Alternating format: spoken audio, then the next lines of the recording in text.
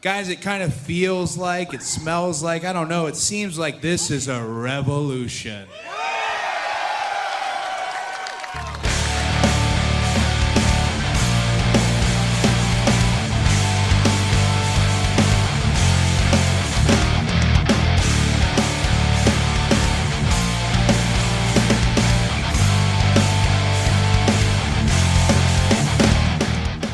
Kia ora e te whānau, ko Bevan Morgan aho, and you're listening to All Elite Aotearoa, the most elite podcast all about All Elite Wrestling and all of Aotearoa, New Zealand.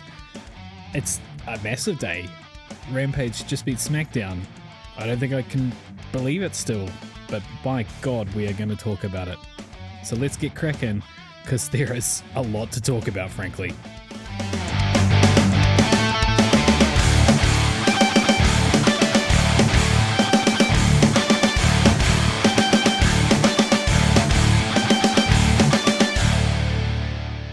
Well, what a week indeed. I think that I'm going to need to change the name of this podcast from the All Elite Aotearoa podcast to the All L Aotearoa podcast, because I'm not sure that I got anything in last week's podcast right. And that's basically what we're going to be discussing right now, is how badly I and hopefully many other people got things wrong last night. I've waited an extra day to put the podcast out this week because last week, in the time that I put it out, within hours, things had changed dramatically, and a lot of that information was completely null and void, and the opinions were proven to be ridiculous. So I have waited. We have the ratings for the much talked about head-to-head last week. Just a little word to start with. There is going to be a bit of ratings chat to start with in this podcast, and I appreciate that that's not for everyone. A lot of people find this really frustrating. They find it very tedious. They find it very boring. They find it irrelevant to their viewing experience, and totally understand and empathize with that position.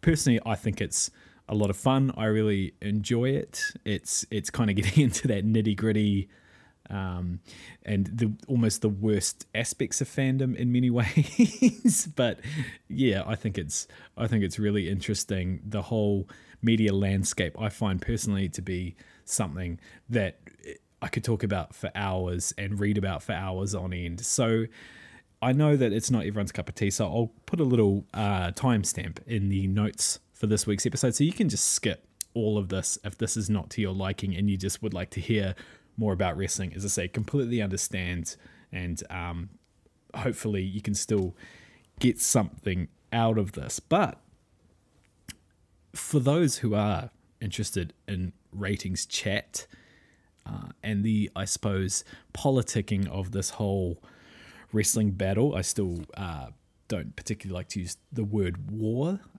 Let's call it a battle.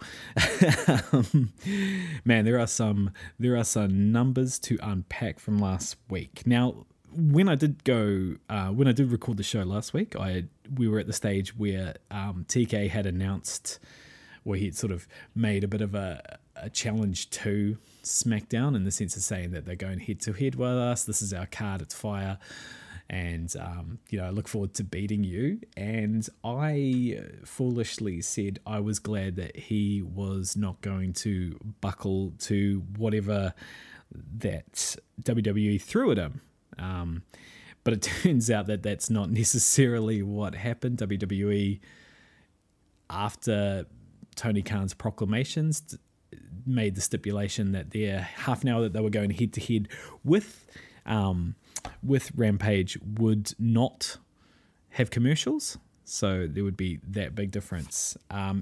But perhaps even more significantly, Tony Khan made some changes. He didn't make any changes to the card, which I still really respect, but he did create the buy-in, and he announced for the buy-in Bryan Danielson versus Minoru Suzuki, which was a pretty massive deal.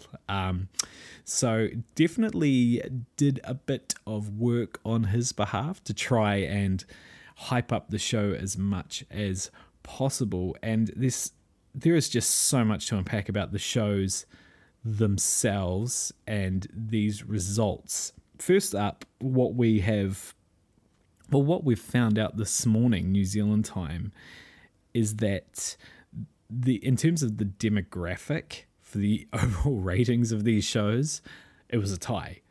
They both got a 0.24. So you don't necessarily need to know what those numbers mean in terms of the specific numbers that they are in terms of actual people, because that's sort of a complicated algorithm, and ultimately, for the purposes of this discussion, it doesn't really matter. But that shift to FS1 really, it did take a massive chunk out of the numbers as we expected, brought them down into the 800,000s, 866,000, as opposed to normally around about the 2.1, 2.2, I think even up to sort of 2.3, 2.4 million. Don't quote me on that, but always over 2 million when they're on Fox. So really shows the impact of what being on network television does for your product compared to cable. And Rampage managed to draw 578,000, which is up on where it has been recently, and it's a pretty good number, all things considered. I would have thought, but particularly in terms of the demographic, both scoring a 0.24 each, that is pretty extraordinary news on its own. What's most extraordinary, though, is that we had a head-to-head of half an hour. And if you'll recall my confident and bold proclamations last week was that a CM Punk and Matt Sydal match would be absolutely slaughtered by Becky Lynch and Sasha Banks. Well, I sort of had everything wrong in that regard, because I'm not sure. There will be people out there that know more about this than I do, because you might watch both shows, or you just have a better idea of the granular detail of the programming itself. My understanding is that the main segment of that last half hour, or the sort of big segment, was actually the contract signing between Brock Lesnar and Roman Reigns. I think the Becky and Sasha stuff was still involved in there, but it wasn't as clean cut as I thought it was going to be. I thought they were basically stacking Becky and Sasha solely, and it doesn't appear to be the case. So what's particularly interesting about that is that the first half hour of Rampage was not just CM Punk either. That match went for about 15 to 20 minutes. That was commercial free as well, but then it moved into Ruby Soho versus the Bunny. So different first half hours. Oh, sorry, you're gonna hear my dog again. Actually, just a quick note, you're gonna hear a lot of background noise today. I think they're painting our I live in a row of townhouses, and they're painting all of them. So we've got cherry pickers outside, we've got water blasting, we've got a whole lot of different things happening. I've had to close all the windows. The air conditioning is now off because that was making too much noise as well. So hopefully it doesn't get too absolutely cooking in here. And I have a bored dog next to me who has had his cone taken off, thankfully, but is now just being fussy because instead of taking him for a walk, I'm talking to you lovely people. We will go for a walk later, buddy. I promise you. Sorry, getting back to the wrestling, which is what you're actually, I assume, wanting to talk about. We had this sort of different first half hour on both shows than what I originally guessed, and a different result to what we would have guessed. So obviously SmackDown won overall. That is to be absolutely expected. But they lost the demo in that head-to-head half hour. SmackDown had 285,000 people in the 18 to 49 demographic, which was what was that? I think that was a 0.2 or something. Oh, who cares? The main thing is that Rampage had 328,000.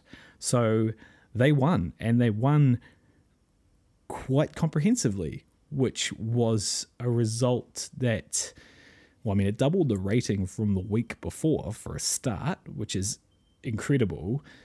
Sorry, you can hear that beeping now, I'm sure. But to get that victory, I suppose, over SmackDown is an extraordinary achievement. I don't think we can really exaggerate this too much. I know people are sort of like, oh, calm down, they were on a different network and they won the overall viewership. But those are two, the different network element is kind of the point. It illustrates how much of a difference being on network television makes. And B, the overall audience also illustrates a point that the WWE audience is very old, that basically the over 50s are carrying them, which is really remarkable, because I still think that I'm too old to be watching wrestling. And it kind of gives me hope that actually I am allowed to watch it when I'm super old, and that's not that big a deal. But yeah, some really fascinating stuff. So I was wrong about everything. I was wrong about how the shows looked. I was wrong about who would win. I was wrong about the numbers. Just, you couldn't be more comprehensively wrong about everything than I was last week. And really just awesome stuff for AEW. I'm unabashedly excited by this. I think this is incredible. I actually am struggling to believe it somewhat. This is such a phenomenal result. And as a fan of the product, I think it's amazing. I think it's just such good news. I think it's such good news, particularly because it wasn't, they threw everything at AEW. And despite those efforts, they weren't successful. I think the thing I'm actually most happy about as well is that even though Tony Khan did, make some changes, he took commercials out, which is, there's people criticizing him for what he said around that in terms of having more money, which is true for a start, but also ignores the larger point of him saying that we don't want to take advertising out of this product because ultimately that's destroying the entire business model. So stop doing that. And he's right. If that's the route they wanted to go down, ultimately AEW would outlast WWE because the Khans have a lot more money than the McMahons. Just park that aside for one moment. So even though he made that change and he brought the buy-in in, weird turn of phrase there, even though he created the buy-in and he put that massive Danielson match on there, I'm so stoked that he didn't touch the card itself. He let the product speak for itself, and he didn't undermine his performers. Ultimately, he kept particularly the women's match in the center there and let them go head to head, and it was victorious. That is fantastic news. That is how you build good faith in your performers, and that's how you build trust in your products. So, wow. What a series of developments. It's still a live story. As I said, I've waited a day to go with this podcast so that we could sort of see what they look like, but I wanted to, get the episode out there. Thanks, Barney, for shaking on microphone again, and so we could talk about it, because it is a phenomenal array of events that have been undertaken. So yeah, cool stuff. And just continuing the ratings chat, just on a different tangent, very quickly. I swear this will be very quickly. I know I say that it's going to be very quick, and it never actually turns out very quick, but I swear this time it will be. We've seen this really interesting controversy, for want of a better word, around fast nationals, a term no one had heard of really, except for maybe Meltzer a few weeks ago, and it looks like for those who haven't heard this term or are unfamiliar or have seen it get thrown about and are a bit confused by it, apparently fast nationals are a collection of data from sort of the top, I think it's 53 markets, and that gets sort of processed the next day, and then they have algorithms that they can extrapolate out to give an approximate number early on. Now, it seems to be that those numbers give a good sort of general guideline, but they're definitely on the lower end. They tend to be underreporting, and it looks as though a lot of wrestling news sites suddenly started getting these numbers recently, and no one was quite sure why. And it seems that because Rampage's numbers have been declining, that it has been WWE leaking those numbers to sites. For what purpose, I'm not sure. I think the only thing I can guess is that they want to sort of, because they tend to be lower than the actual numbers, they want to control the narrative early on. They want to say, hey, instead of getting 550,000 or whatever, they got 480,000. And if that's the first number that goes out, and it's not a made up number, it comes from some sort of source related to Nielsen, then they get to control the narrative, and it hasn't been unsuccessful, I don't think. But it became very apparent what was happening when the Fast Nationals were not leaked this week, or were leaked in a different way. I was like, I don't know. The whole thing is the height of pettiness, and it's kind of hilarious.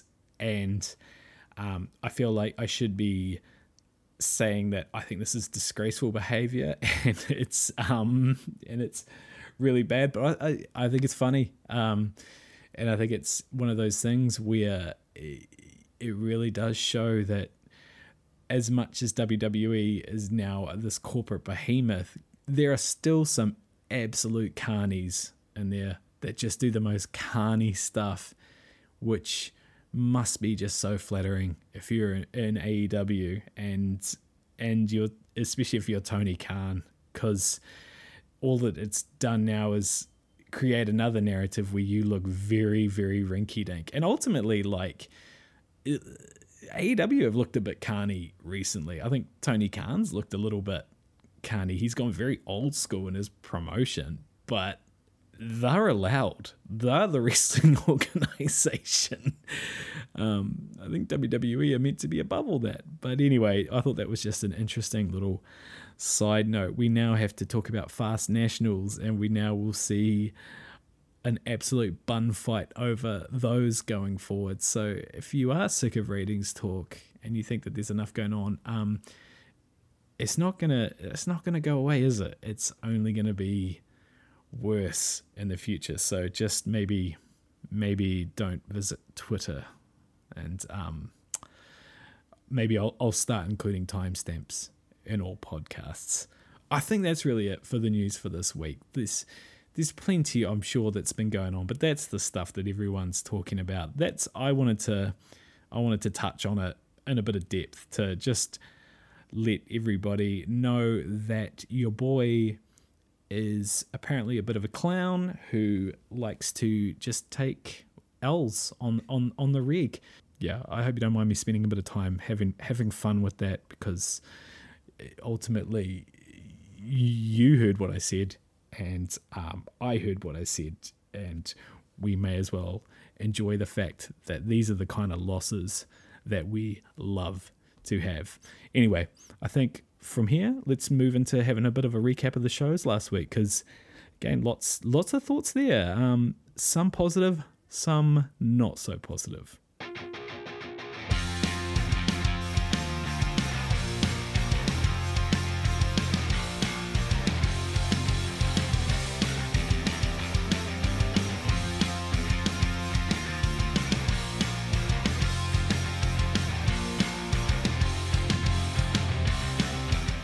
Welcome back to All Elite Aotearoa, or All El Aotearoa, whatever we want to call it this week.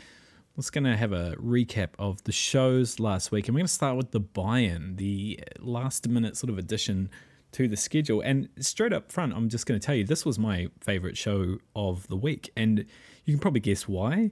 Same reason I think everyone else probably had a very similar, or held the show in such high esteem like I did. Now, all the shows from last week, it's such a strange thing. We're doing everything just in reverse order. We've got a buy-in that we don't normally have, then we go in Rampage, then we go in Dynamite. They're all live shows, all three live separate shows.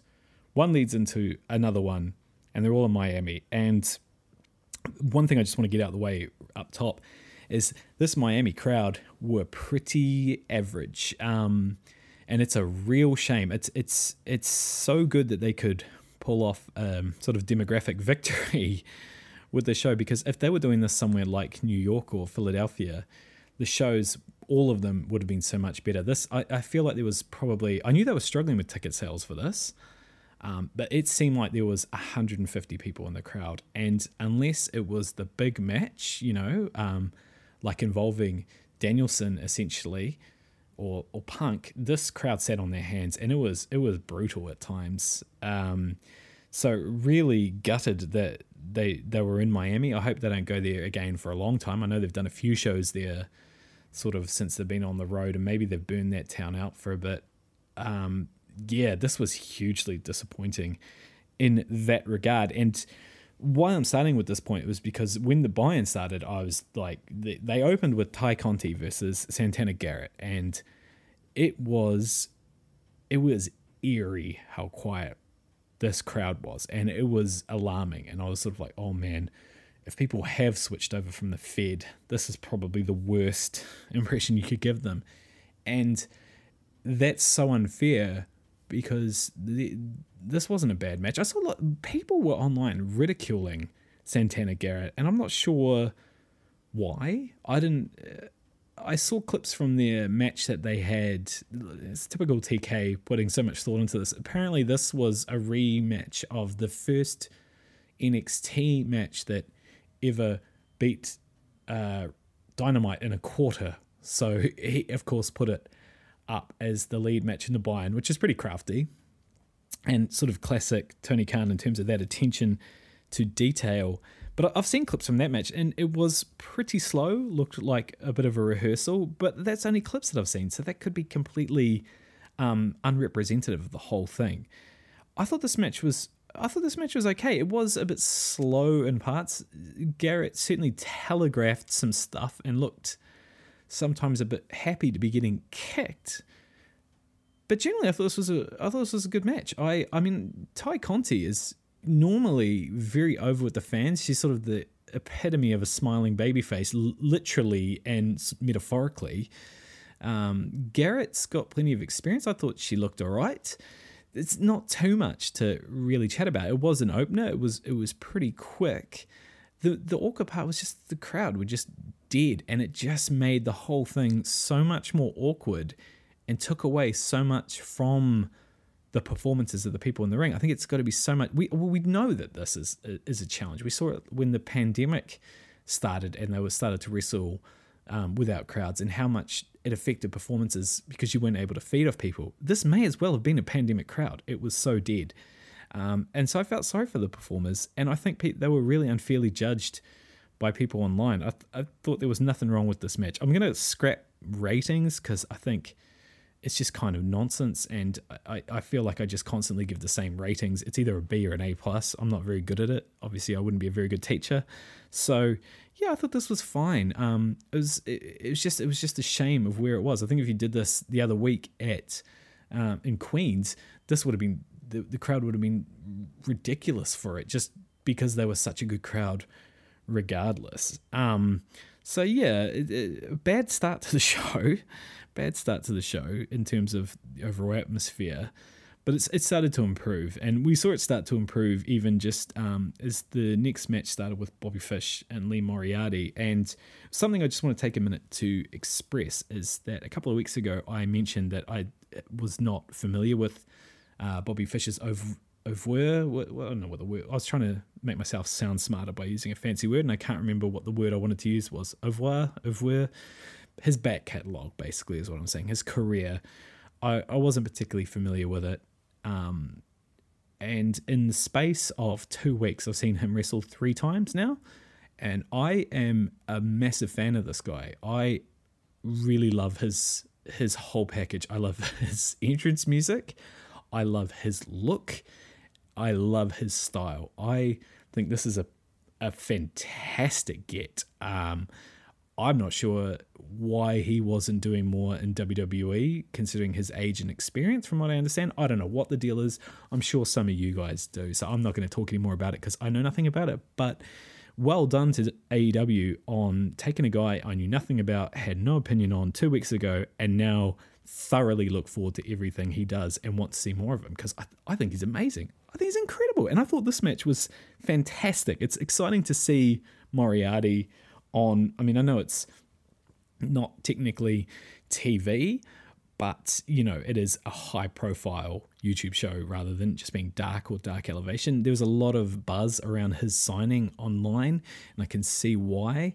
I'm hoping that he's an AEW lifer, or, you know, a long-term prospect that they build over the next couple of years to be a real solid hand, because his upside is fantastic. And I think this was just a perfect match for an experienced guy to give a young fella the rub.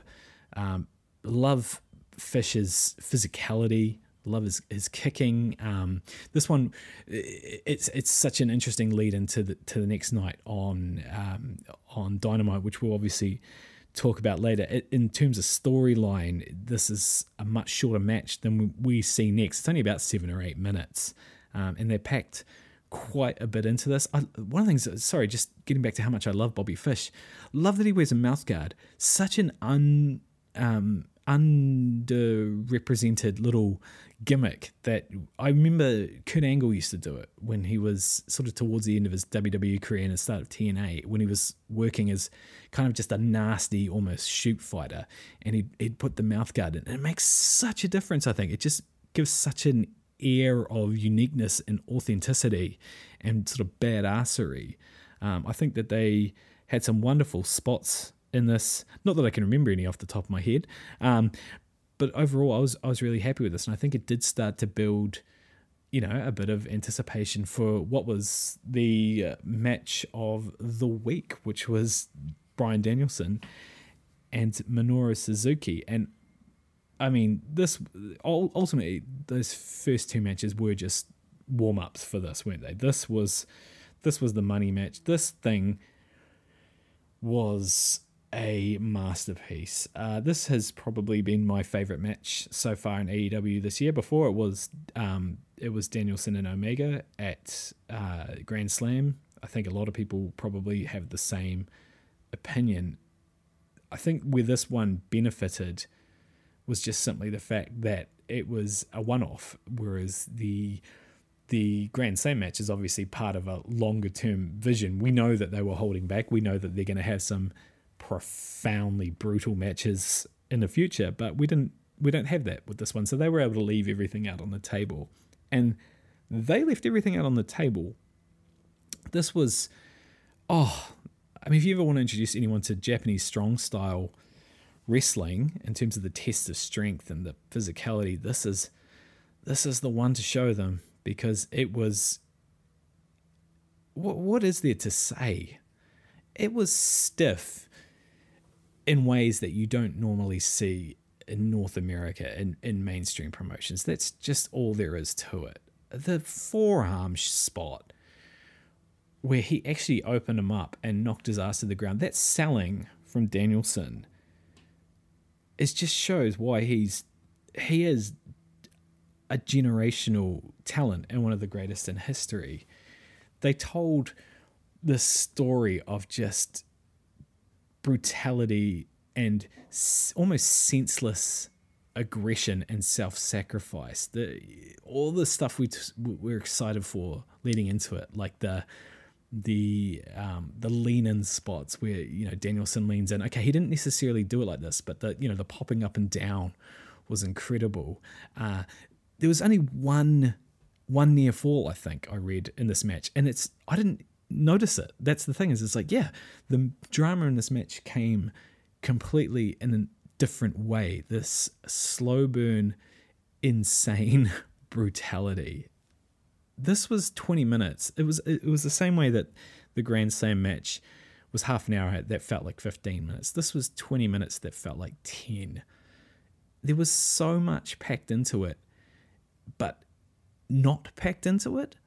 There was moments where nothing happened, like long moments where nothing happened, other than just building tension. This was, I don't know how you can regularly do this kind of match, because even though, there's a lot of selling and effectiveness, this can't be anything but brutal on your body. How Suzuki can do this at 53 years old is mind-boggling. This was one of the best things I've seen in wrestling, full stop. And the fact that they did this on a YouTube buy-in show just says so much about the caliber of talent that these two men have as artists in their craft. I loved this. I can't say enough good things about it. And if I don't stop now, I'll be talking for the next hour about this alone. This elevated the whole evening. This elevated everything around it. I loved it. I've watched it 2 more times since it was live. The shots don't get any less stiff. The action doesn't get any less tense. If we could have more of this, this would change the game for good. So the buy-in, awesome stuff. Perfectly paced, I suppose. Like a lovely build from the Conti show to the Fish show to the Danielson show, building to this massive crescendo. Just wish for the life of me it could have been in front of a decent crowd, a couple of thousand, or maybe like 5,000 in a place like Philadelphia, like we had last week. This would have been one of the most iconic things we would have seen. Awesome stuff.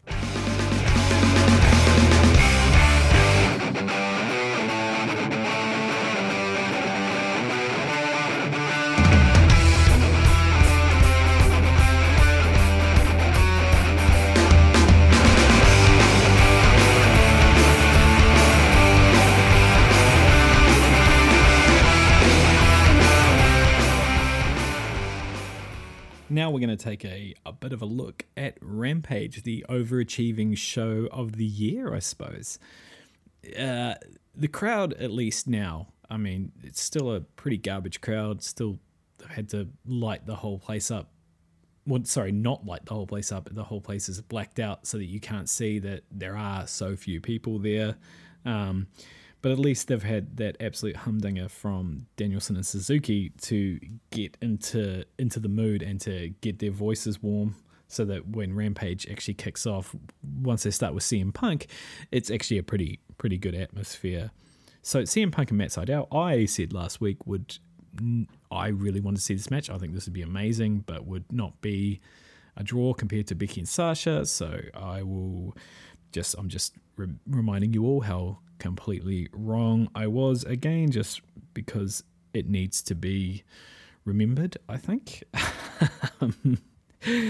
Yeah, this is cool. This is I think one of the things you can tell about how much fun CM Punk seems to be having is how he's occasionally building storyline into the match on the fly, which is really cool. And what I mean by that is there's a particular spot that demonstrates that in the match where he's getting over a body slam, which is pretty awesome. A body slam as a move that has impact hasn't been over since probably WrestleMania 3. And so he delivers a body slam. The crowd go wild for it, and they demand another one. So Punk gets him up and is playing to the crowd for a body slam, which is, if you want to point to anyone that disputes Punk's charisma in this day and age, that's up there with the time that, as far as I'm concerned anyway, the time that Cody Rhodes was able to get a moustache over in WWE. That's talent. But what was cool is, they had enough wherewithal that they were able to work that into a counter, into a previously, sort of arranged segment, I suppose, or at least one that I assume was previously arranged. Some really cool stuff throughout this match, as again you would expect. Sydal, he looks incredible. He must be similar age to Punk. These guys have come up in the business together, and he looks insane. The selling again from Punk is phenomenal in terms of that. I love his. Part of it's probably like it's real, and he just exaggerates a little bit. This is how he's gassed essentially. He really emphasizes and sort of emotes that, like, this is tough. Like, I'm really struggling. That heavy breathing. Those little details that I'm really enjoying from him are really cool. It obviously goes the way we expected. The Punk was always going to win. And it's fine. Like, it's a popular decision. One of the other things that I am always going to pop for, I'm a big mark for, this is one of the things I liked about the old days of Ring of Honor, is I love a respect spot. So I'm a big fan of them shaking hands at the start of the match. I'm a big fan of them embracing at the ends. I love that stuff. It ties in really well to this whole lovey-dovey thing that CM Punk has going on, and it's going to make it such a more powerful contrast when eventually he does turn, obviously. So yeah, cool match. Really strong opener. Continues Punk's. There's so many people complaining about the way he's been booked that just don't understand what they're doing with it. He's in the middle of a love tour. How are you supposed to book him straight into a feud? Do you know what I mean? Like, who's he angry with? He's having the time of his life. You've got to sort of get to that point. He's at the moment focusing on showcasing his broad array of talents and putting mostly younger guys over, or at least giving them the rub by giving them these really tight matches that showcase a lot of different styles. It's so disingenuous. I think that there's two groups of people. There's the people that have just been conditioned by WWE viewing to not understand that you don't have to hot shot straight into a feud when someone starts, that you can take your time and let things develop organically. And then there's people that are just I should say those people, there's nothing wrong with that. They'll sort of learn with time. It's 20 years of a monopoly that needs to be unpacked. But there's another group of people that are just disingenuous dicks, and they're making these points in bad faith, and they're probably not actually watching the product anyway. This was cool. Predictable, but left everyone in a very, very good mood. We go to a little segment which involves the Dark Order issuing challenge to the Young Bucks. Yep, is what it is. No, actually, no. You know what? This was okay. I was just about to be really dismissive of this, but actually, it was kind of neat the way that they sort of made it clear that, like, yeah, you guys might dick around with Hangman at the, with the extra people at the pay-per-view, but we've got his back. And ultimately, that's nice to keep that little connection alive. They haven't. That relationship hasn't been showcased too much in the past couple of weeks since Hangman has been back. But now that I've said that, I'm sure that this week it'll be the main focus of the show or something, just to continue my Herculean streak of getting predictions wrong.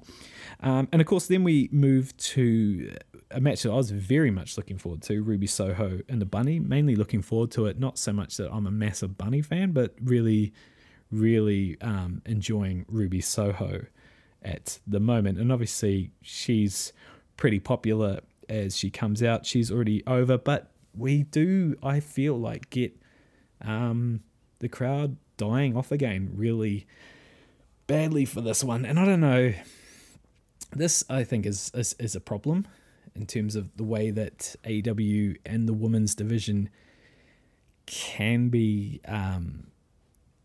perceived. It's a sort of one of those questions around perception where how much of it is a self-fulfilling prophecy. So at what point, they've sort of backed themselves into a bit of a corner in the early days of doing a pretty poor job with the women's division, that now people see it regardless of whatever they do. Because this is two good performers, one red hot performer really, and they're both pretty decent workers, but the crowd just didn't seem hugely interested. And I mean, I suppose it is the follow-up to a Punk match, so it's always going to sort of be a bit of a breather, a chance for everyone to inhale.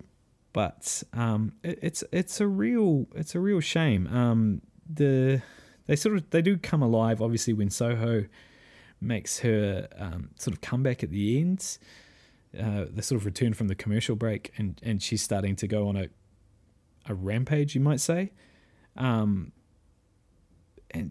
it's beautiful German suplex to end. But I suppose this is the other problem I have, is that they get the win, and rather than it just being the win, they come in with this interruption from Penelope, and I have such mixed thoughts on it, because partially I appreciate that they're building up a story here. They are, building up a really important narrative in that division that's away from the very top of the card, and then sort of away from what they seem to be doing with Serena Deeb and Hikaru Shida that we'll talk about later. So they're trying to build multiple stories like they do with the men But again, I just feel like it sort of took the air in the room out a little bit when she pulled out the brass knucks and knocked her, leaving her in the ring. It felt very forced. It felt very WWE. It felt very WCW. And I don't mean those in good ways. I think that AEW personally, if I was the one that if I'd had what I wanted to see, there wouldn't have necessarily been that continuation at that point. They would have just showcased the match and let the match speak for itself, because there wasn't the reaction to this that I hope they were garnering, and it just gets a bit repetitive, I feel like. And we're definitely going to touch on this in the Dynamite chat a bit later on. So it was a good match, just sort of let down, I think, by the crowd sort of not really being into it that much, and also a bit of a lame brass knuckles spot at the end that we've seen so many times, and I'm not sure we necessarily need to see every time they have a match, but happy to hear why I'm wrong on that point. And finally, we move to the main event of the show, which this whole storyline I've been bagging on for the past couple of weeks, and I bagged on it particularly last week. What I didn't anticipate was that Tony Khan would go on a WFAN radio show and sell the crap out of this card and actually get me a little bit invested in it. He's such a good promoter that I actually came around to this a little bit and suddenly got interested.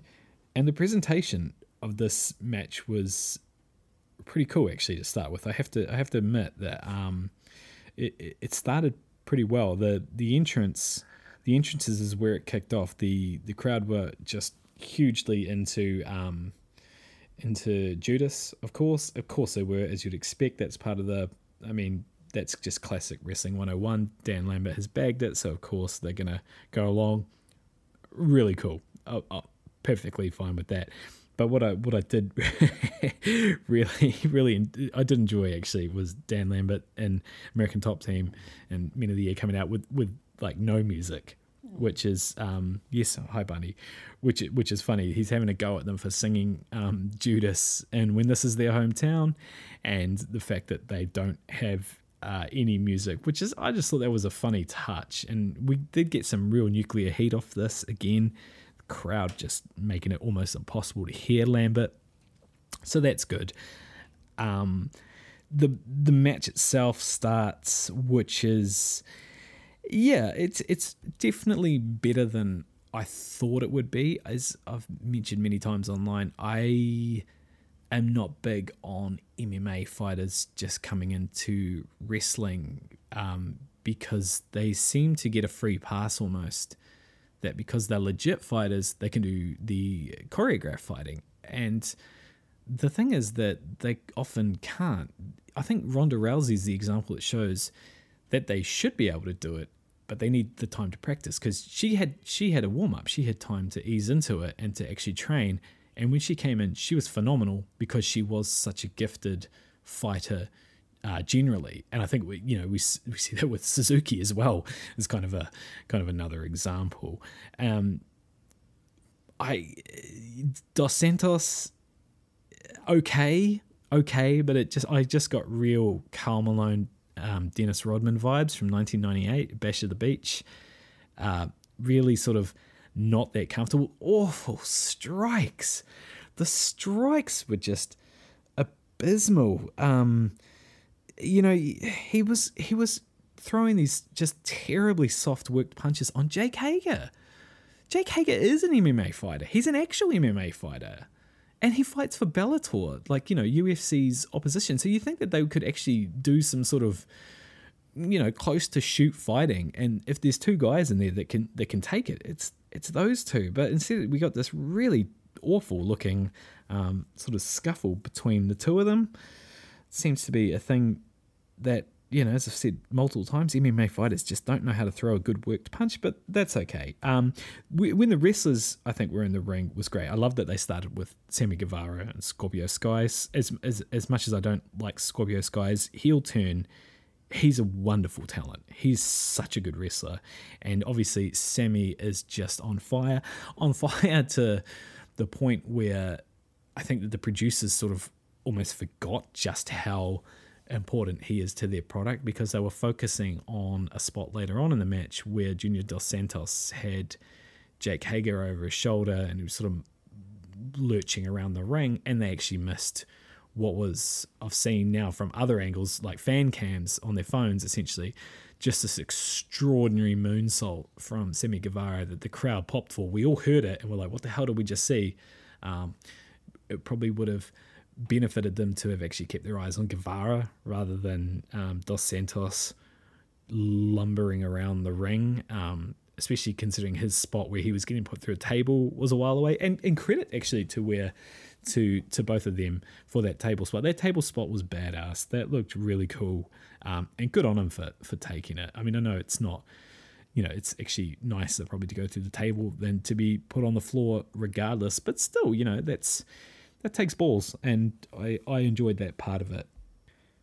During the match, Jericho just sort of shows again why he's just the most selfless wrestler in the whole company, perhaps over either of the two big companies. He gives so much offense to Junior Dos Santos. He gives so much offense to Scorpio Sky.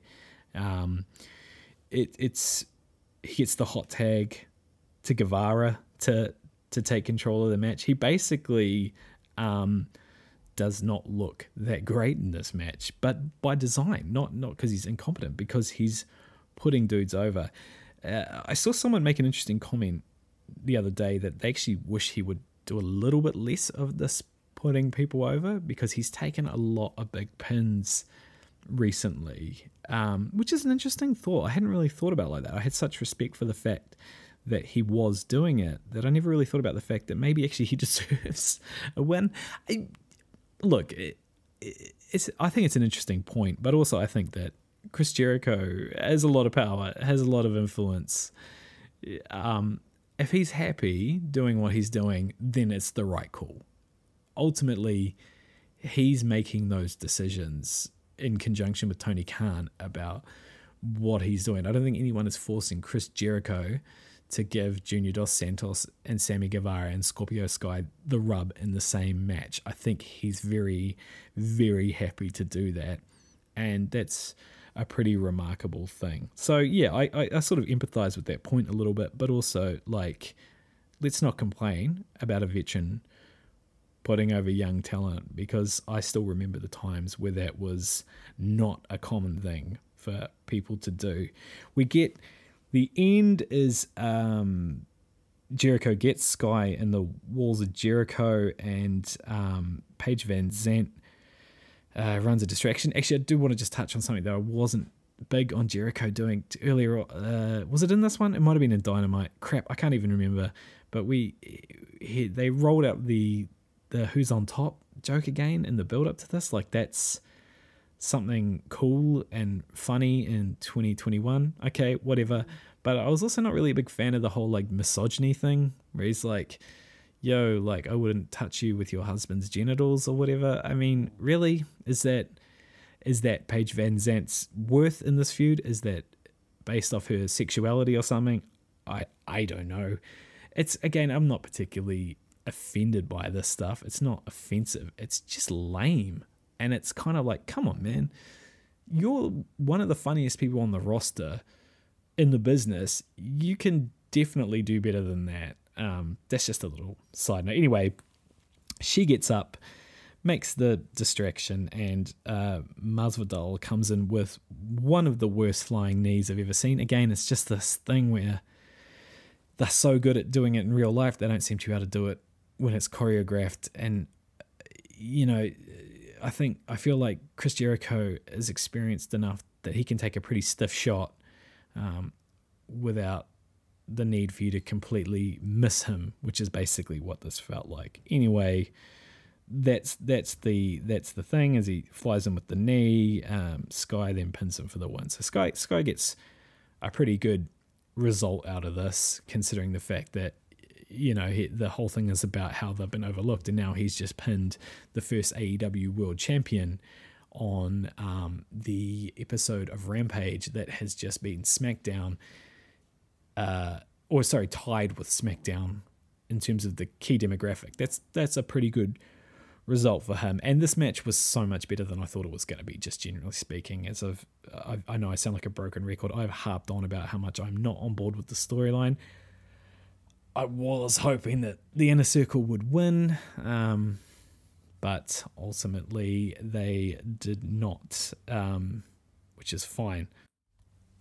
And then just to continue my fascinating trend of L's for the week, if you go to my Twitter profile, you see where I've clipped a little segment from last week where I'm complaining that the Inner Circle are no longer a thing, that basically since the Double or Nothing match, the Stadium Stampede 2 with the Pinnacle, we've barely seen them together and it's weird. Why did they do that? Blah, blah, blah. I'm mad. I would like to see the Inner Circle together. I really like the Inner Circle, blah, blah, blah, blah, blah, blah, blah. And what happens, of course, Proud and Powerful come out to make the save and thereby reuniting the Inner Circle, which then becomes one of the main stories for the next night. So, I mean, maybe, you know what, I'm saying I'm taking an L. I'm going to say that Tony Khan's a listener of the podcast and he heard that, and in the next couple of hours between his announcements or something, or between the few days when they put the show together, he made that change because of me. You know what? That's the way I'm going to go with it. So, if you like the Inner Circle, you're welcome. That was me. That was definitely all me. So that was Rampage. Rampage was it was definitely one of the better Rampages that there's been in the series run. The high point for me, the Punk and Sydal match, very hot opener. But everything, all the matches were great. I really enjoyed the Ruby, Soho, and Bunny match, even if I wasn't a big fan of the closing segment. And I think I just had such low expectations for the main event that they didn't have to do much to surpass them, but they surpassed them quite handily. So very, very happy with that show, actually. Really enjoyed Rampage. Particularly in hindsight, I think I enjoyed it because Dynamite, which we're going to talk about next, wasn't such a fan of.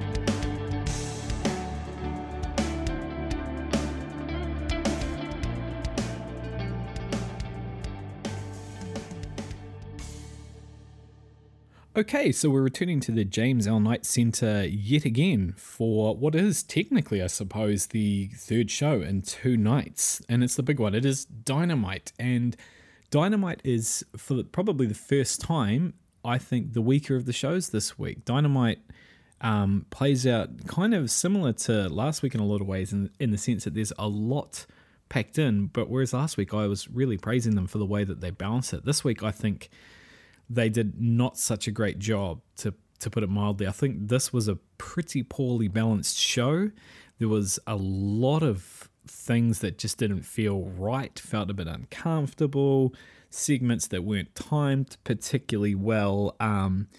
This was definitely a mixed bag of Dynamite. I was not a big fan of it, even though there's stuff that I really, really liked in here. And one of the things I did really like was the way that the show started off. My God, did it start off strong with this match between Malachi Black and Dante Martin.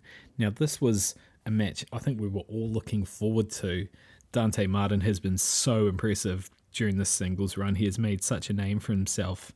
And Malachi Black is on this pretty powerful unbeaten streak and has a lot of charisma. You know, classic tweener, isn't he? He's meant to be a heel in the traditional sense, but the crowd absolutely adores him. There's so much charisma there. There's such a cool style in the ring, such a cool presentation and everything.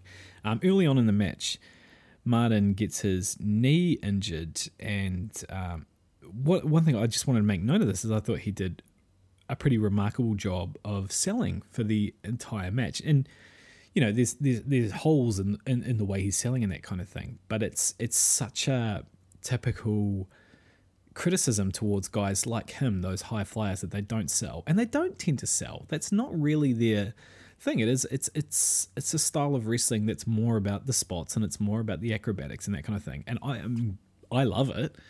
I know why people don't, etc. That's a conversation for a different day, but I thought it added a nice touch. I think what was particularly cool was sort of towards the end, where he had Lio Rush on the outside telling him not to do a springboard, and he went for it but could only do it off one leg, and it did not work at all, and that led to the downfall of him in the match, ultimately Black getting the pin.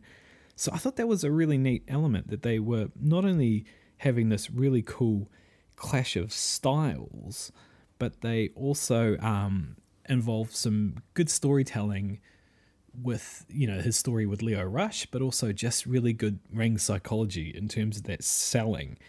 Obviously, just some wonderful spots in here. There was this super Hurricane Rana that got the crowd going. The amount of springboards that he does is just absurd. The balance that he has is, I'm talking about Martin now, obviously, is just absolutely superb. And the match ends with a pretty awesome Malachi Black stiff roundhouse kick. So yeah, this match was brilliant. I think it was the clash of styles that we all expected it to be, but with the bonus surprise of some really great sort of storytelling for Dante Martin more than Malachi Black, which was really cool.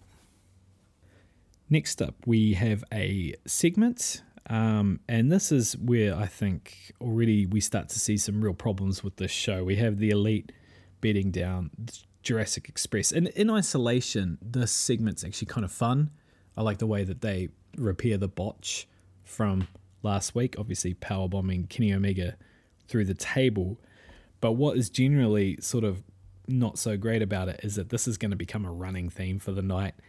It's going to become such a running theme that CM Punk's going to start making jokes about it, because it becomes kind of so, I suppose, uncomfortable. So yeah, it felt a bit repetitive, felt a bit redundant, but also I suppose the Elite Super Click Young Bucks fan in me did really actually enjoy the fact that they fixed the botch from last week. That was kind of fun. And this leads into another segment, which is the Inner Circle reunion. So as I say, you guys can thank me for this happening, or curse me if you don't like the Inner Circle, depending on your preference. I'm solely responsible for this, for last week on the podcast complaining about the fact that the Inner Circle have disappeared. And it is in this segment that we have Jericho's sort of lame cracks against Paige Van Zandt. I was wrong before when I was getting my nights confused. These shows kind of blur into one in some ways. But it's cool to see the Inner Circle back together. It's cool to see the pop that Proud and Powerful get. I've really missed them personally. I think they're such a cool tag team. I really want to see them be the champions, not sooner rather than later, but also, sooner rather than later. Interesting that Lambert makes mention that they're going to be talking about gold in the future. So assuming that means someone's going to be challenging Guevara for his title, either Sky or Paige. Really hope it's Paige out of those two. I think he could really benefit from the rub, and he's the one that's been doing the best work out of them, I think. But also really don't want Sammy to lose, so I'm hoping that it's something where Guevara retains, and he closes out the segment, gets a massive pop, threatening to kick everyone's asses next week, which is, it's a good way. As I've said in the past, I don't think Sammy is a great promo, particularly as a baby face. So I think this is probably the best way to do things, is to let people talk around him and him to get the last say in a really energetic spot like that, because it left the crowd hot, which was pretty cool. So following that segment, we get one of the, I suppose, more controversial parts of the evening. Andrade El Idolo has promised everyone that he has a masked luchador tag team to face the Lucha Brothers, and there was all this talk online last week, people trying to guess who it was. I didn't offer any guesses. I couldn't for the life of me think who it was, but all of us were swerved, and we probably should have seen it coming. I'm sure many of you did. There'll be plenty of people claiming that they did anyway, that the Green Frog tag team that came out was very obviously, right from the start, FTR. And this part of it is brilliant. This is so funny and so clever and so just perfect, I suppose, getting the least luchador tag team in the modern history of the business to dress up in full body suits, I think was really funny. And the fact that it was so obviously them. I enjoyed the fact that CM Punk and the commentators didn't insult our intelligence, and they were just straight from the first moment. It's like, well, that's FTR. We know that. Look at it. Of course it is. Who else could it be? It's one of my least favorite wrestling tropes. Least favorite. It's one of my most hated wrestling tropes is dumb commentators pretending that they don't know who that would have been, because everyone with eyes figured that out within seconds. So the match itself sorry, just picturing like when they get into the ring and they do this sort of like the leapfrog thing over each other, and that's as that's as luchador-y as it's gonna get for FTR. The match itself has got, it's kind of cool. It's a bit rushed because it's a TV match. This is the kind of thing where you would really like to see. You'd want to see something from like All Out last year, where you had the Young Bucks versus FTR, and you had that. Yeah, you did have that really cool clash of styles, and you had that storyline element where FTR lose it by trying to one up the Young Bucks by doing a big top rope move and having it fail. We didn't get that though. What we instead got, there was obviously some cool high spots, like involving Phoenix, where there was some 619 or backwards 619 kind of stuff, but ultimately because it was rushed, we kind of got to the end quicker than you necessarily would have liked to, and the end, relatively surprisingly in my eyes, was that the Lucha Brothers lost. They lost their AAA tag team titles to FTR, and really mixed on this. I think the idea of FTR being the AAA tag team champions is brilliant. There is nothing more antithetical to FTR than AAA wrestling. My problem is that I definitely don't know how I feel about the Lucha Brothers, who have had a pretty lukewarm title reign so far. There just hasn't been much happening. Losing sort of semi-clean, I suppose you would say. There's a distraction, but it's not clean, but still losing to FTR this early on in their reign. And it's for the AAA titles, not the AEW titles, but still it's not a great look, I don't think, personally. I am quite divided on it. I'd love to know what other people think, because it was a real surprise to me. I just did not expect them to take a title loss this early in their reign. But the upside of that, of course, is this idea of FTR being the AAA champions. That's amazing for AAA, because they are going to be nuclear down there. They are going to be they are going to make crowds apoplectic in Mexico, that's for sure. And there should be some incredible matches and some also just very funny segments. Yeah. We're then sent backstage again to another Tony Schiavone segment where he's... This was actually one of the backstage segments I liked a lot. Leo Rush is with Dante Martin, and he is really being a dick. He's really passive-aggressively and sort of condescendingly, sort of berating him in this really paternalistic way and speaking on his behalf. And you can sort of see that Martin has no real, like, who the hell are you? Like, who do you think you are? You're like a few years older than me. Yeah, it's kind of interesting. He keeps hammering home about how he messed up, in just this really dickish way. Then he declares himself his tag team partner going forward, and which is odd because I had sort of heard that Dante's brother Darius was pretty close to actually returning from injury. So they've definitely piqued my interest to see where this one goes, whether or not this is some sort of arc involving Rush versus Top Flight when he does come back, or whether this is building into a trios thing. I really don't, I don't know. But it definitely was well performed. It left me interested, and it didn't end with a beatdown, which for this episode of Dynamite is a rarity that makes it instantly feel golden to me. So they cut to commercial, or as we have in New Zealand, where we're watching on Fight TV, it's not a commercial break, it's the instrumental version of the Dynamite song repeated for a few minutes at a time so that we have it in our head for multiple days afterwards. And we're back with Tony Schiavone again.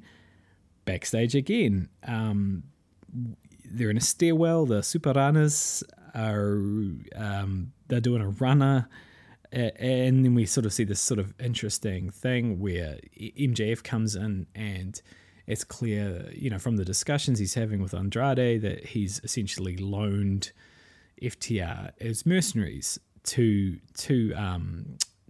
Andrade. So what that all means, who knows? I did particularly like the line, again, MJF just coming off as very racist, but not in an overt way. Again, just that sort of pig-ignorant American way. And I like the line where he's like, did you want your money in cash or check? And he says both. I thought that was pretty neat. And he really makes sure to emphasize that this loan is for one night only. So obviously there's building some seeds for some storytelling here that's definitely quite interesting. If this sort of leads to an MJF versus Andrade feud, that would be interesting. A sort of almost a heel versus heel feud. I doubt that's where it's going to lead to, but that would definitely pique my interest. That would definitely be something I would be interested in anyway. But it's another sort of Rush segment where it's a little bit of storyline advancement, but not necessarily a heck of a lot happens. And I suppose actually after my dickish comment I just made in the last bit where I talked about how it didn't end in a beatdown, so that made it really valuable to me. This one doesn't end in a beatdown either, so that's nice too. We get some in-ring action now. I was really curious when I saw this match announced. It's Wheeler Yuta versus Jon Moxley. Wasn't entirely sure how Yuta fit into this, why he was having a match with Moxley. I like Wheeler Yuta. I love the Best Friends. I think he's been kind of a cool fit in there while Trent has been injured, but sort of didn't necessarily think that he was on the level of Moxley, and sure enough, he's not. That's not the story they tell. This isn't one of these AEW giving young guys the rub matches. This is a dark squash match. Moxley comes in and beats the piss out of him just stiffly and brutally for about a minute, maybe even less, and gets the paradigm shift in, gets a clean pin. That's the match. Awesome. Loved it. This was exactly, there's a time and a place for squash matches as far as I'm concerned. You can have, AEW predominantly does these sort of matches that when you make people look strong in a loss, but sometimes you don't need that. And for Moxley especially, who is kind of sort of not been lost in the shuffle. He hasn't been lost in the shuffle. He's been off doing other things with other promotions and probably having the time of his life while also looking after a newborn baby. I thought this was a really good way just to remind people that he's really, really strong and he's not to be messed with. And he is one of the, top of the card guys. And also we might be seeing sort of a heel turn coming here because he was just ruthless here. This was dark and nasty. It was a lot of fun. But the segment ends weak because you just essentially have this really awkward thing where it goes on too long, where Orange Cassidy's sort of standing over his friend and you don't know what he's supposed to... I mean, it's Orange Cassidy. You guess he's supposed to be emoting that he doesn't care, but also that's the fun of his character is sometimes he does. And you think that this might be a moment where he does. Instead, the camera stays there for far too long and we just have to wait kind of awkwardly and not really know what's meant to be happening. So this is what I was talking about, where I feel like the pacing on the show wasn't as sharp as it has been, and it kind of reminded me of some of the older, a bit rougher early episodes of Dynamite.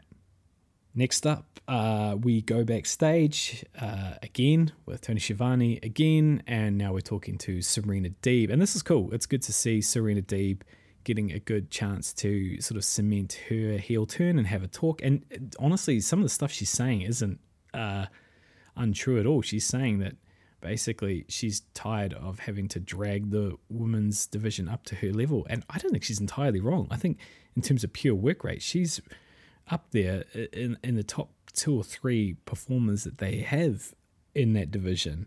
It's cool. There's a nice little gag from CM Punk. Man, he's on fire with the wisecracks this evening, talking about how she's got a lovely head of hair. Of course, she was in the Straight Edge Society with him and had her head shaved back then. I can't remember what her character's name was. That's appalling. Anywho, for a little bit of inside baseball for people that were watching wrestling a decade ago. And of course, it's then interrupted by Shida, which is cool. I'm bagging on brawls, but you've got Hikaru Shida interrupting it, so I'm fine with it. In all seriousness, though, it is an interesting sort of turn of events. You see Shida come in and beat her up, and that's the end of the segment.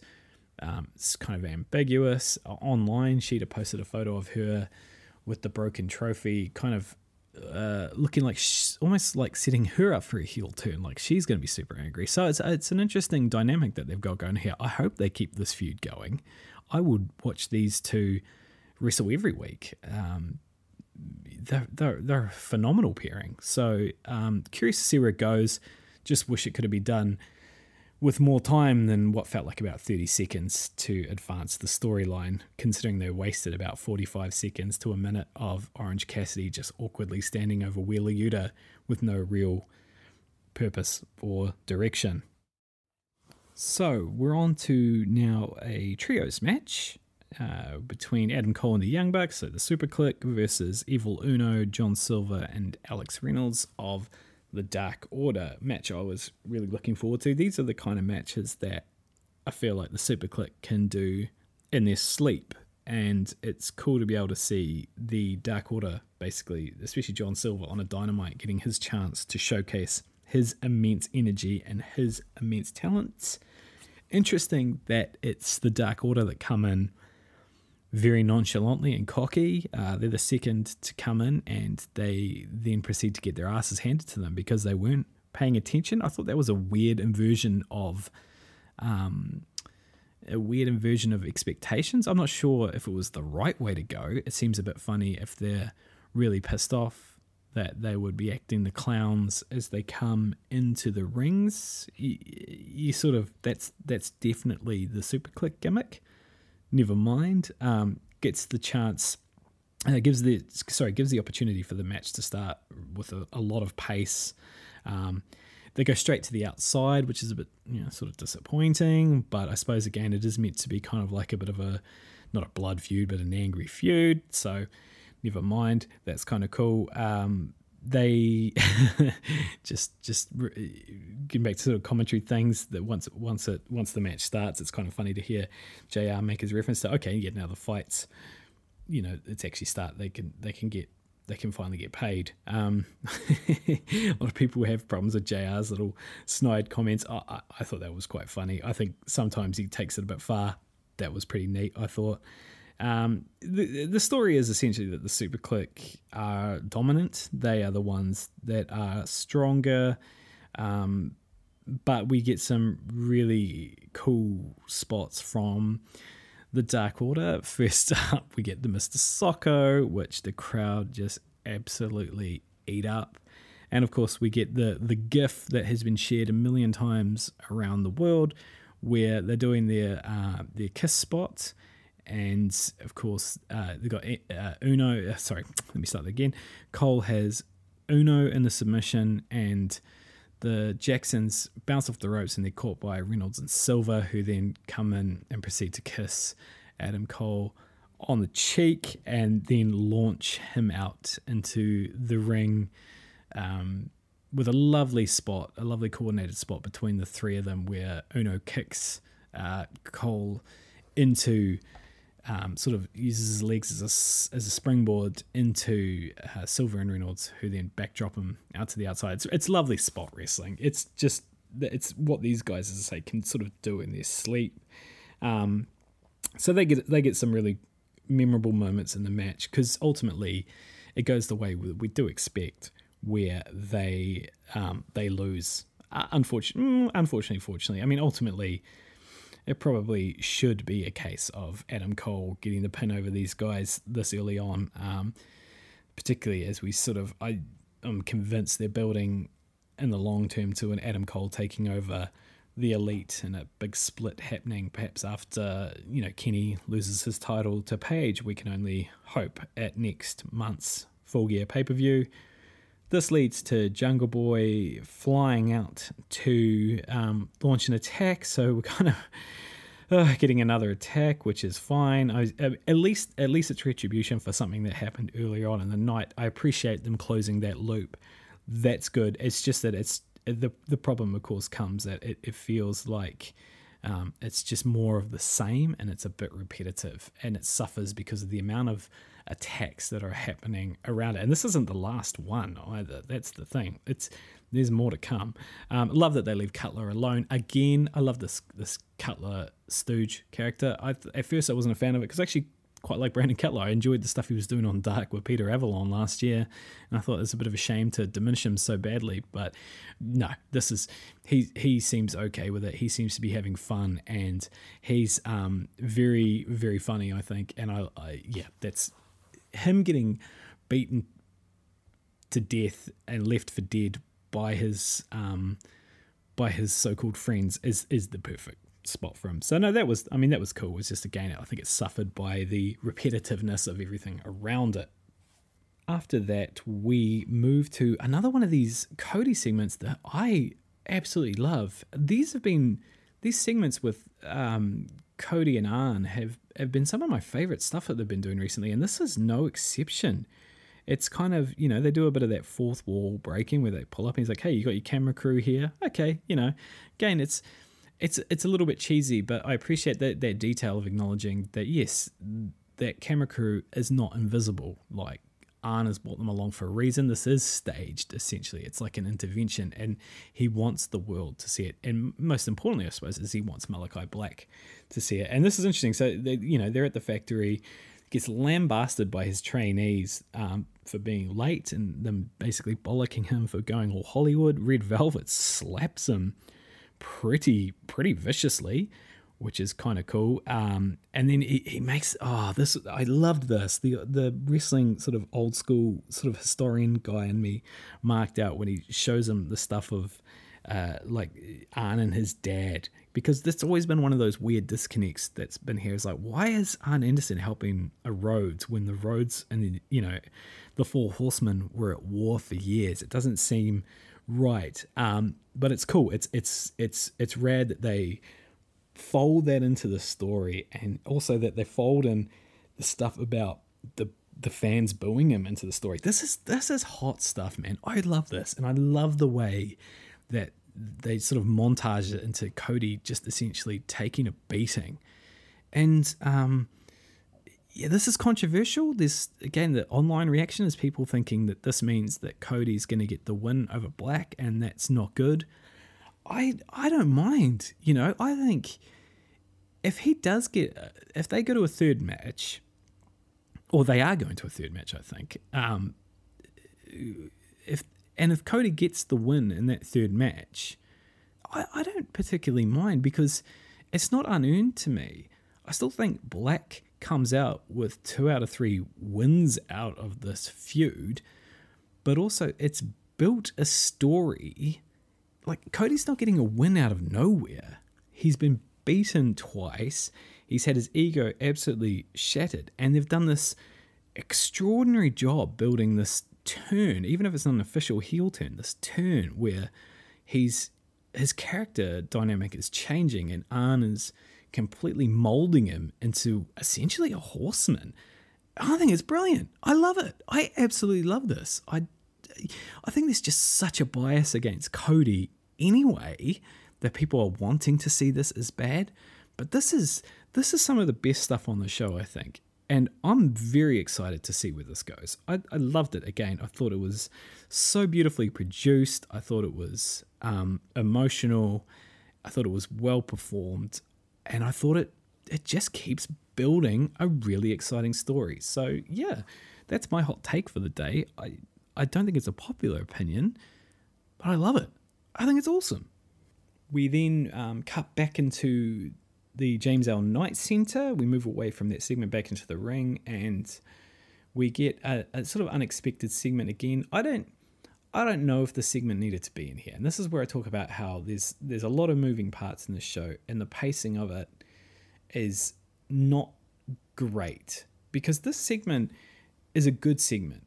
I really enjoyed it, but I think it could have waited a week. There was nothing added to this feud that's going on between MJF and Darby Allin by including this segment. And this segment involves MJF just being in the ring and accusing Darby Allin of no-showing a match that he's announced. And of course the story is that they've beaten the crap out of him in the parking lot. He's not going to be there because he's injured. And so he then forces Justin Roberts to come up and make a ring announcement. I on a side note, love that Justin Roberts sort of feigns confusion and, does a bit of acting. Again, little details. Mwah, love that. Very cool. This is great performance from MJF. Normally I would say you can't have too much MJF. He's just absolute money. And of course, he the match isn't on the cards. It's not going to happen. But Sting is in the building, even though Darby Allin is, and he doesn't come down. He comes down. MJF does the classic cowardly heel things, throws Wardlow at him, and Wardlow gets beaten by Sting with the bat. So I like all those elements. I love having Sting in there. I love the cowardly heel. I love that adding more to the Wardlow getting more and more fed up with MJF stuff. I love the fact that Sting only gets him because he's got a weapon. All those elements are brilliant. There's so much going on here that's good stuff. But again, I just don't think it needed to be there this week. Why couldn't it wait a week? When you see what comes up and how rushed the rest of the show gets, I just don't think this was necessary. It wasn't exactly advertised. This isn't something that people were tuning in for, expecting. So I think this was a bit of a blunder on their regard, even though, as I say, this is really, really good stuff. And boy, I do feel like a broken record, because now I'm going to say it again. We're backstage again with Tony Schiavone again. And we're going to have an interview interrupted that's going to turn into a brawl. Again, something that I'm not sure needed to be on the show. I don't understand why this segment was inserted. It is using valuable time that could have waited a week. What happens, essentially, I've just bagged on it without even explaining what it is we've got Tony having an interview with Anna Jay. Britt Baker comes in, interrupts, calls the Dark Order losers. because they, lost her boyfriend and the Young Bucks, and then she's berating Anna Jay as well, sort of saying she can't do anything without Ty Conti, and that turns into a brawl, and that's it. Okay, good. Storyline advancement. Would love to see trios, intergender matches, whatever. Potential for all kinds of things. Lots to do, lots to see potentially in the future. Don't know why this couldn't wait a week. It's so rushed. It has no time to breathe. It's repetitive. Again, this is where CM Punk starts saying that actually this work environment is dangerous and it's safer to be in the ring. And once you've got your commentators in such an awkward spot where they have to make a comment about how repetitive and sort of cliche things are becoming, I don't think you're in a very good spot. So this is just like the MJF segment in the fact there's nothing wrong with it. And it's quite good, and it's advancing story that can lead some wonderful places in the future. But I don't see why it had to be on this show and why it couldn't wait a week. Not for me. Not when you've still got multiple segments coming up, including a women's match, including, Bryan Danielson, including Hangman Page, and including brackets for the upcoming tournament for the world title. Yeah, just taking up precious time that I don't think they had. We get our token women's match for the night, I suppose, if I'm going to be cynical about it. Apparently this is a sort of a bit of a thing from TNT, is they're only sort of allowing one women's match on the card. That could be complete crap. I don't actually know if that's true. That's just what I read in the sort of rumor circles. If that isn't true, I apologize, because that means it's a sort of a bit of a failing of AEW, because this isn't really good enough. What they've kind of really put Hogan and Ford in a difficult position here. There's been so much on the show, and there are the most important segments to come, and they've kind of sandwiched them in here in front of a small crowd who has not responded to any women's matches over the past two shows. And they, again, essentially kill the crowd, or at least the crowd dies on them. I don't think it's fair to say they kill the crowd. They don't do anything wrong. The match isn't great. Hogan is not... Well, the thing is that Ford's still kind of green. I think Hogan's kind of green. I don't know a heck of a lot about her. I mean, especially in terms of doing these television matches that have to do quite a lot in such a short amount of time. It's that sort of problem where there's a lot of stuff that's quite clearly telegraphed. A lot of sort of, not botches, because they don't stuff things up, but a lot of sort of quite transparent communication between performers, which is, it's fine, whatever. It just does sort of suck you out of it. And it's not great to be showcasing this late in the card when people are starting to get feverishly impatient waiting for Hangman, for example. So I don't think they did them any favors. Penelope, she leads the match, or she's dominant throughout the match. Hogan then gets a bit of offense in, as you would expect, and essentially Penelope fights back, gets a cutter, and wins the match by submission. And there's not really much else to say about it. This doesn't do much other than set up Ford for, you've guessed it, a run-in from Ruby Soho that ends in another brawl, which is to be expected. And again, if we're looking for the positives, they're advancing a story that they've been consistently advancing for a few weeks now, and it's starting to build up pretty nicely. What I hope is for the pay-per-view in a few weeks' time.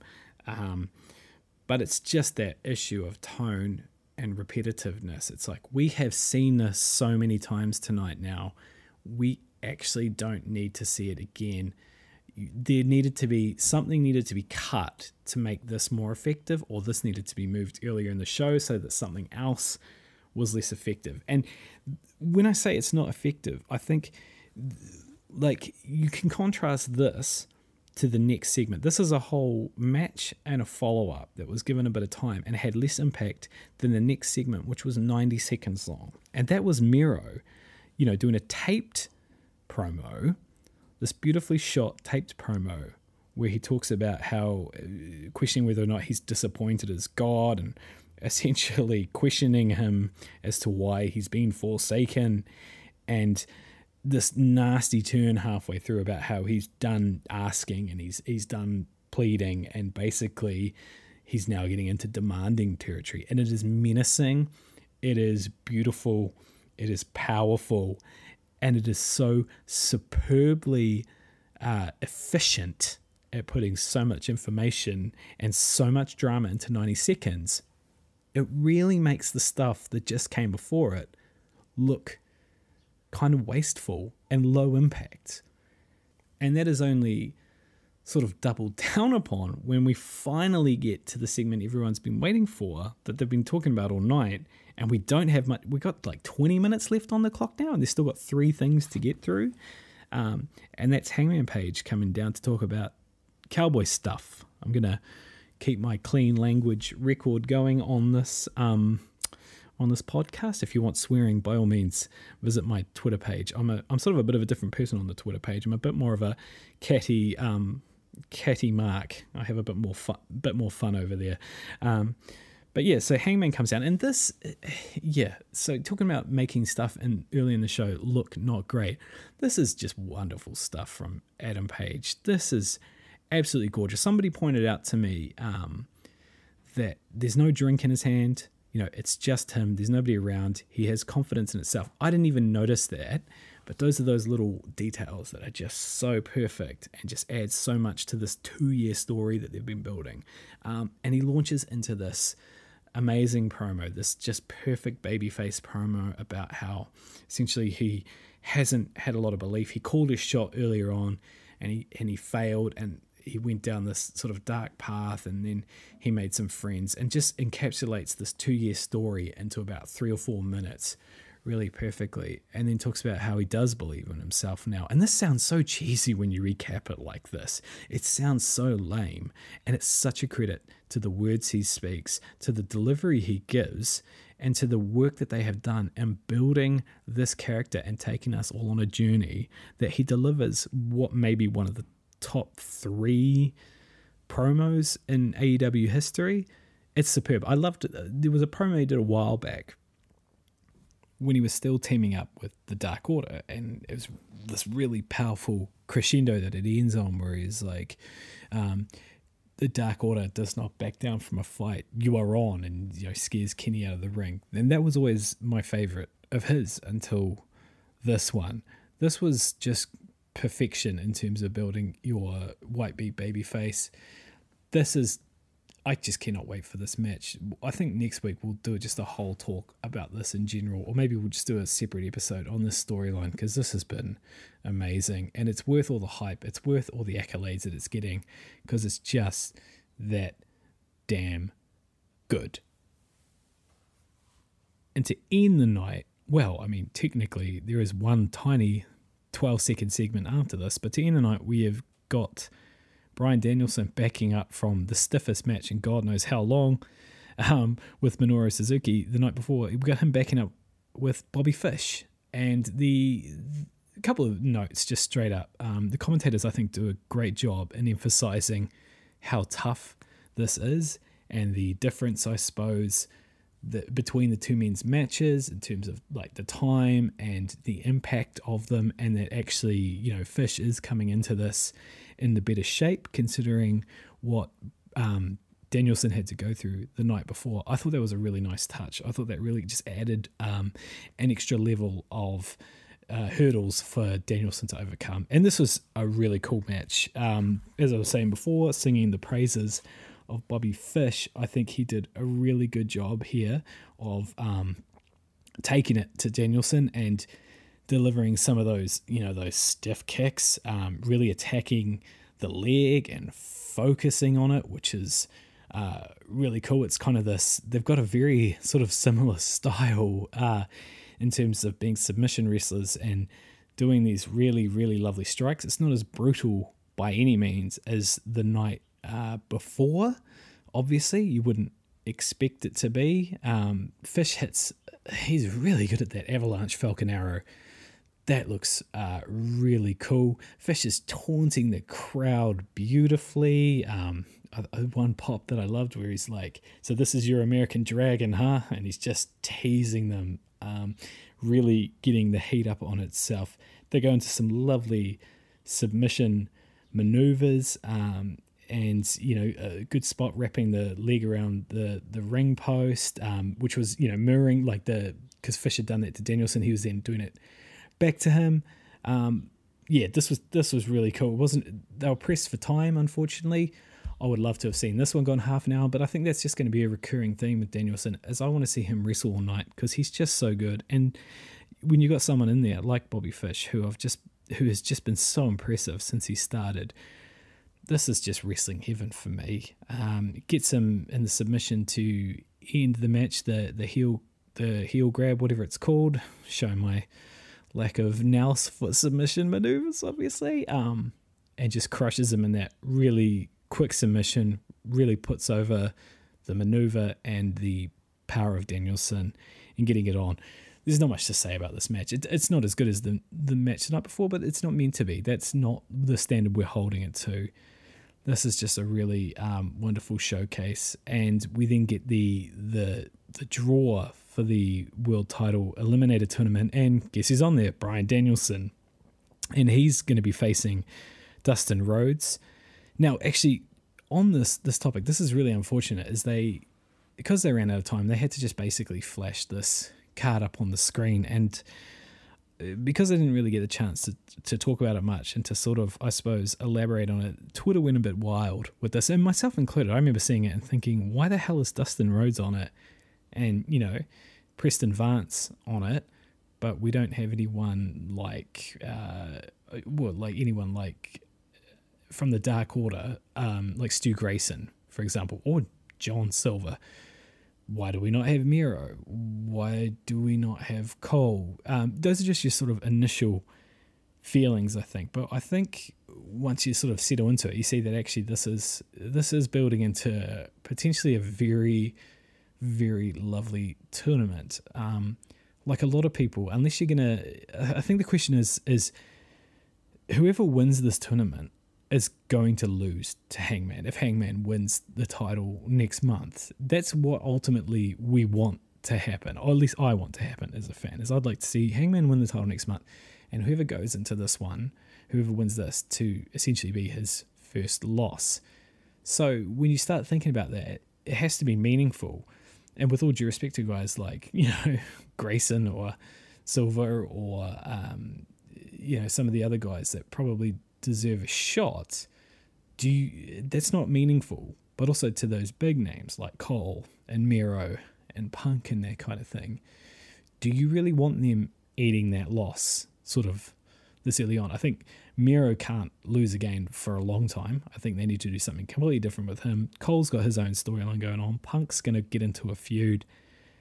What looks good, potentially, is where we end up with a Moxley, Bryan Danielson final.